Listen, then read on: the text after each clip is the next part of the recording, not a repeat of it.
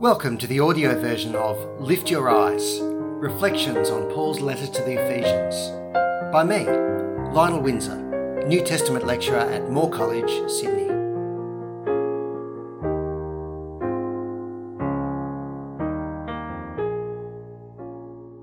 Ephesians chapter 4, verses 29 to 30.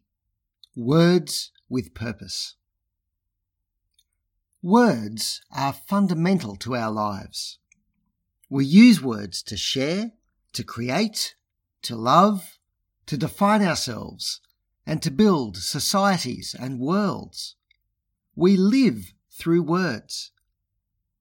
That's why one of the most powerful things you can do for someone is to help them give a voice to their own words. When one of our children reached the age at which she should have been speaking words but hadn't said anything yet, the health professionals took it very seriously. They worked with us and with her preschool teachers to encourage her to speak, and we're so grateful they did. It's now a joy to listen to her words and speak words of our own to her. That experience drove home to us how precious and indeed how powerful words are. Words don't come easily to everyone. When they do come, there's something we should never take for granted. Yet, because words are so powerful, they also have the potential for great harm. Social media technologies show us that, don't they? Social media gives a far-reaching voice to our words, and yet it also distorts our voice. Social media magnifies our words and diminishes them at the same time. It broadcasts our conversations and so turns personal relationships into news stories. It makes us both hyper-connected and at the same time misconnected. In our rush to have our voice heard, we leave behind the normal cues of face-to-face communication, and so motives are easily presumed and anger flares. Social media brings us together, but often makes us feel even more alone. It filters and tailors the words we see and hear to suit our own individual likes and preferences. So we lose the art of listening to others. It processes and nudges and prioritizes every word to fit the favoured narrative of the powerful interests with money to pay to the providers. So we lose the art of true criticism. Yet social media is the place where so many of us now use our words. And so social media is the place where so many of us now, in a sense, live. In these verses in Ephesians, the Apostle Paul writes to believers in Christ about how to use our words. He says in Ephesians chapter 4, verse 29 to 30, "Make sure no rotten word goes out of your mouth, but only what is good for building, as needed, so that you might give grace to those who hear. Don't grieve God's Holy Spirit, by whom you were sealed for the day of redemption." Of course, since Paul is writing at a time before social media technology existed, he's assuming that words are normally communicated through our mouths, in personal face-to-face speech. And personal speech is still basic to the way we communicate. So what Paul says here is highly relevant to the way we use our own mouths. But today, as we've just seen, social media is also a place where we live and speak. So these verses are also relevant to the way we use our fingers to create words online. You could swap mouths for fingers in this verse, and it would be just as applicable. The main thing that Paul's interested in here is the purpose behind our words. Paul isn't telling us precisely what to say. It's more fundamental than that. He's telling us why to say what we say. Why do you speak? When you're using your mouth or your fingers to create words, what are those words for? So often, our words are for ourselves, aren't they?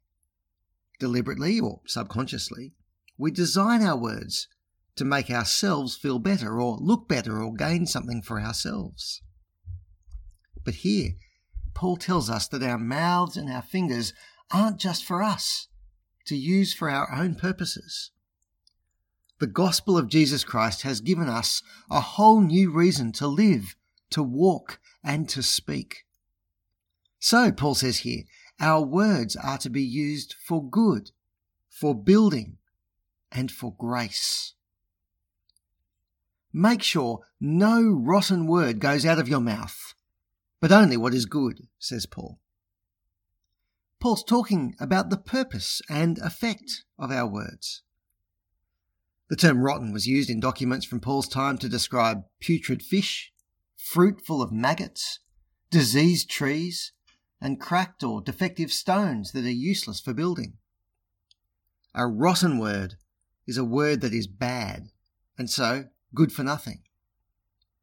Too often when we speak or type, we don't think about how the words that come out of our mouths or fingers affect others. Too often we produce rotten words. What kind of words?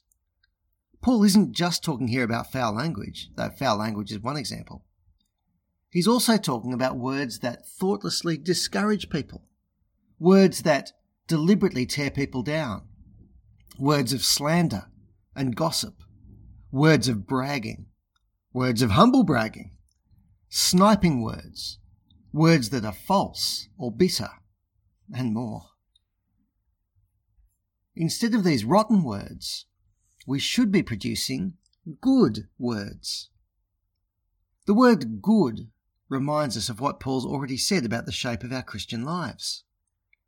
In chapter 2, Paul said that we are saved by God's grace, which makes us God's product, created in Christ Jesus for good works, which God pre-prepared for us to walk in. God loves us. He's forgiven us and rescued us through Jesus Christ, and He's given us a new life to live. That new life involves doing good works. And here we see that a very important element of doing good works is speaking good words. Good for what? What is the purpose that our words should be directed towards? The words that come out of our mouths should be good for building, says Paul. In Ephesians, Paul uses the word building to refer to gospel mission and ministry. God's great plan for His world is to sum up all things in Christ, and preaching the gospel, that is, the activity of building, is central to His plan. In chapter 2, Paul gives a broad perspective on this building work. He says, in Christ, every act of building, being connected together, causes growth into a holy temple in the Lord. In chapter 4, Paul describes how the early apostolic community was equipped for building the body of Christ as the gospel went out to the world. And as people in the world hear and believe the gospel, it leads to a body that builds itself in love. So building is something the entire body of Christ is to do, with each part of the body acting in a different way, but for a common goal. At the core of this building work is the gospel of Jesus Christ. That's why our words matter so much. Our words are to be good for building. Each of our words is like a brick in the building, a good brick that should play a part in God's purposes of building His people in love through the gospel of Jesus Christ. When it comes to this building work, we can either contribute rotten, useless words that undermine the gospel and tear people down, or we can contribute good words that help the process of building as we lovingly point people to Jesus and build them up in Him. So Paul is saying that our words must be directed towards God's gospel purposes for the sake of people. That doesn't mean that we all have to parrot a gospel outline constantly, or that every sentence we utter has to have the word Jesus in it. Rather, Paul says, our words are to be good for building as needed. Our words need to be fitting for each individual occasion in which we have the opportunity to speak. and what we say will depend on what's needed on that occasion. Sometimes what's needed is a clear statement about Jesus. Sometimes what's needed is a simple word of encouragement. Sometimes what's needed is an appropriate word of rebuke.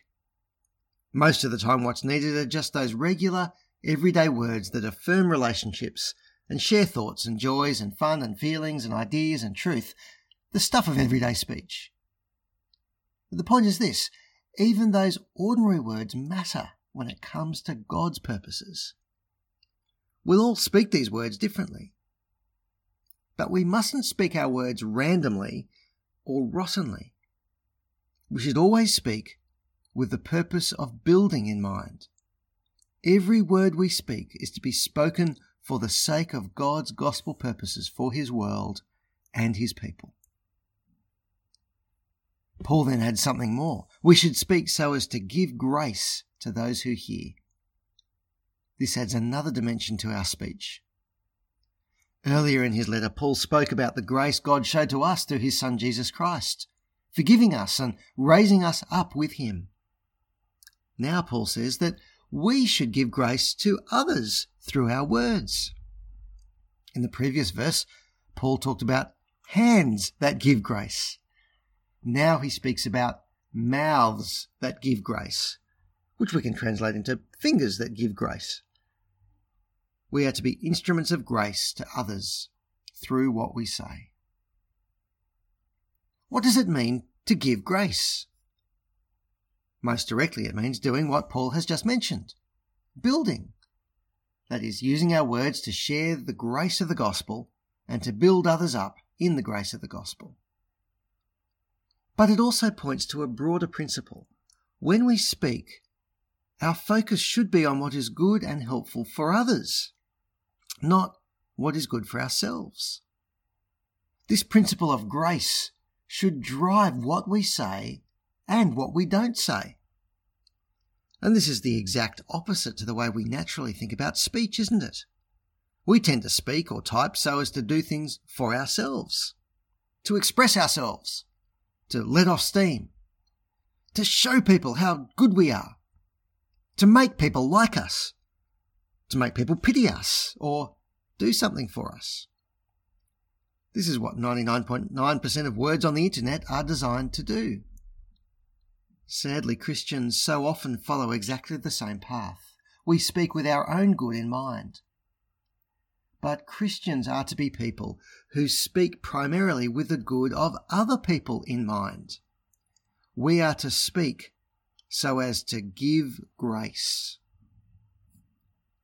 Giving grace doesn't mean that we should simply flatter people to make them feel good. And it doesn't mean that we should tone down the hard or unpopular parts of the gospel to avoid making people feel bad. Grace is not just a media-savvy public relations technique. In fact, giving grace means we sometimes need to say things that risk us looking bad or unpopular for the sake of people hearing the gospel of God's grace. That's because what's best for people is not necessarily to feel good or nice towards us. It's to know Jesus Christ and so be forgiven and saved. On the other hand, giving grace doesn't mean that we should pretend to be something that we're not. And it doesn't mean we should never truly or authentically express ourselves. In fact, some of the most gracious words in the world come from people who are willing to be vulnerable and share something of themselves and their hardships and struggles. When they do, it helps people see how the gospel works in the messy lives of real people, and so it gives grace. This can be a powerful thing to do on social media, can't it? But there's a difference between expressing ourselves online just to vent or let off steam, and expressing ourselves online to give grace. The question we should always ask is, am I doing this simply for myself, or am I doing it so as to give grace to those who hear or read? This all sounds like a hard ask, doesn't it? Surely it's impossible to consider every word we speak in light of building others in the gospel of God's grace. Well, yes, humanly speaking, it is impossible. That's why we need to lift our eyes and remember who we are. In Christ we are a new creation. We've been forgiven our sins, saved from God's judgment, and lifted up from death to life. By God's own Holy Spirit, we have been sealed for the day of redemption. God is with us, and we are looking forward to a glorious future. And as Paul has already said in chapter 1, the Holy Spirit is the first installment of our inheritance, guaranteeing that God will redeem his possession to the praise of his glory. This is who we are. That's why words of grace and words that build are so important. If we don't use our words for God's purposes, we grieve God's Holy Spirit. Paul's here referring back to the Old Testament, to Isaiah chapter 63 verse 10. Isaiah describes how God's people, whom he rescued at the time of the Exodus, rebelled against him and grieved his Holy Spirit. But Isaiah goes on to talk about a glorious future, a future when God himself will bring a new creation and will be with his people forever. And through Christ those promises are fulfilled. We have God's Holy Spirit. We have been sealed for the day of redemption. We have God's grace poured out on us, which gives us a reason to use our words for building, to give grace to those who hear. But we can't do it without coming back to the gospel of God's grace through Jesus Christ. When we feel weak, we need to remember that Christ is strong. When we fail and sin, we need to keep asking for forgiveness, which is always ours through Jesus Christ. When we fear people and what they think, we need to keep remembering that we are raised with Christ above all the powers. When we feel insecure, we need to come back to Christ's death and resurrection and remember that we are objectively secure in God's love. The gospel of God's grace enables us to build others in the gospel. We can only give grace to our hearers because we've first been given grace in Christ. So, if you've come to believe the gospel of Jesus Christ, you have a whole new reason to speak. Instead of rotten words, you're to speak good words, words that build and words that give grace. How might you do that? I've suggested some ideas in my brief books, Gospel Speech and Gospel Speech Online. Here's a few to think about, particularly related to our words online. Don't let the medium master you. If you're feeling overwhelmed by social media, leave it, at least for a while. You could disable your notifications. Why do you need to be told every time somebody does something online? Maybe before you say anything online, you should run it by a trusted friend. They can give you a second opinion about whether they think the words will build and give grace. A habit like this will probably slow you down and make you post much less. That's not a bad thing. No, it's bad for the business model of the social media companies, of course, but it's good for your soul and for your hearers. Think of different ways you can build people in light of the gospel. Sometimes you could speak the gospel directly. Sometimes you could speak about your life in light of the gospel. Grieve your own sin. Talk about the joy of forgiveness. Express your security in Jesus. You can raise ideas. And you can have fun because Christ has made you free.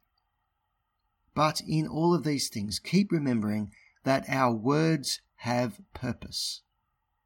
Speak for good. Speak for building. And speak for grace. For reflection, think of a particular situation in which you use words. How can you use your words to build?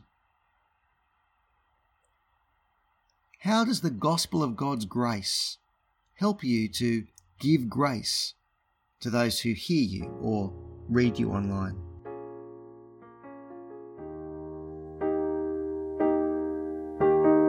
You've been listening to Lift Your Eyes, a lo-fi audio podcast.